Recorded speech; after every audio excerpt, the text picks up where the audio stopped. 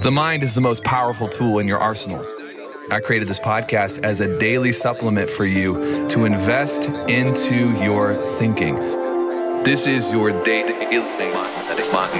mind medicine.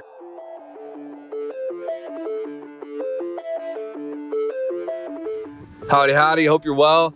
I was doing some coaching with somebody on one of the teams, and I just wanted to share this with you because it's so powerful and it's so important.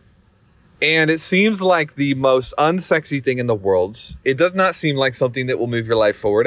It's crazy. Everybody wants to come to us in Traffic and Funnels. They want to learn how to set up ads. You got all these crazy people who are, self-proclaimed millionaires. And we get lumped in accidentally with all of these competitors because one of our businesses does marketing.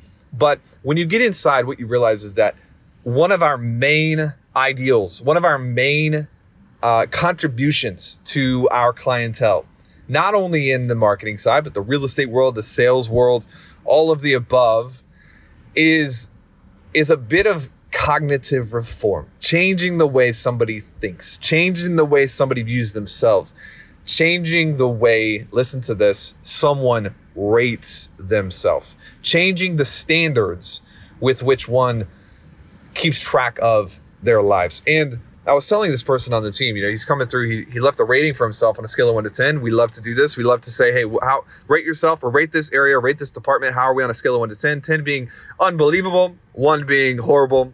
Nobody rates themselves a 10 because when they do, it's like, you have no room to improve. You are a deity. Like that's not possible. But I was explaining to this leader, I was like, what's funny is I rate myself lower on a scale of 1 to 10 in almost every area than you do.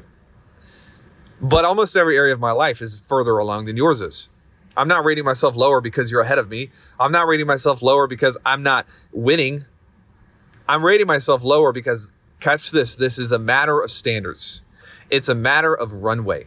How far do you feel like you can go? A lot of people, it's crazy. They'll come in and they'll rate themselves financially. They're an 8 out of 10. 8 out of 10 and they make 200 grand a year. 8 out of 10 and they make, 85 grand a year. And it's like you look at somebody like me or Chris, I'm not going to tell you how much money we make, but it's a lot. And we'll rate ourselves a 4 out of 10 sometimes. It's not because we are not happy with or proud of the progress that we have made. Oftentimes your standards actually dictate how high you fly, because what you think is good versus what you think is bad will ultimately determine your subconscious mind. It will determine your instincts. And if I were you, one of the first things that I would really look at is, where am I rating myself higher than my potential indicates? Where am I rating myself in my life a 7 or an 8 out of 10 when my potential is so much greater that I should really be rating myself a 3 or a 4? This is not to make yourself depressed. This is about developing honesty with yourself about what you are capable of. And frankly, when people come into our offices, they come into clientele, they come into staff, one of the things that I notice is how little they view or how little they think of their potential. They come in, they rate themselves so dang high that it becomes apparent that they do not feel like they are capable of that much growth. They do not feel like they are capable of the life that they say that they want. I'm going to challenge you for a minute to not allow your standards to be inflated just to make yourself feel better, but to pick the long game. When you pick the long game, you're able to rate yourself lower in the moment so that the long game can adapt and correct. Hope this helps. Adios.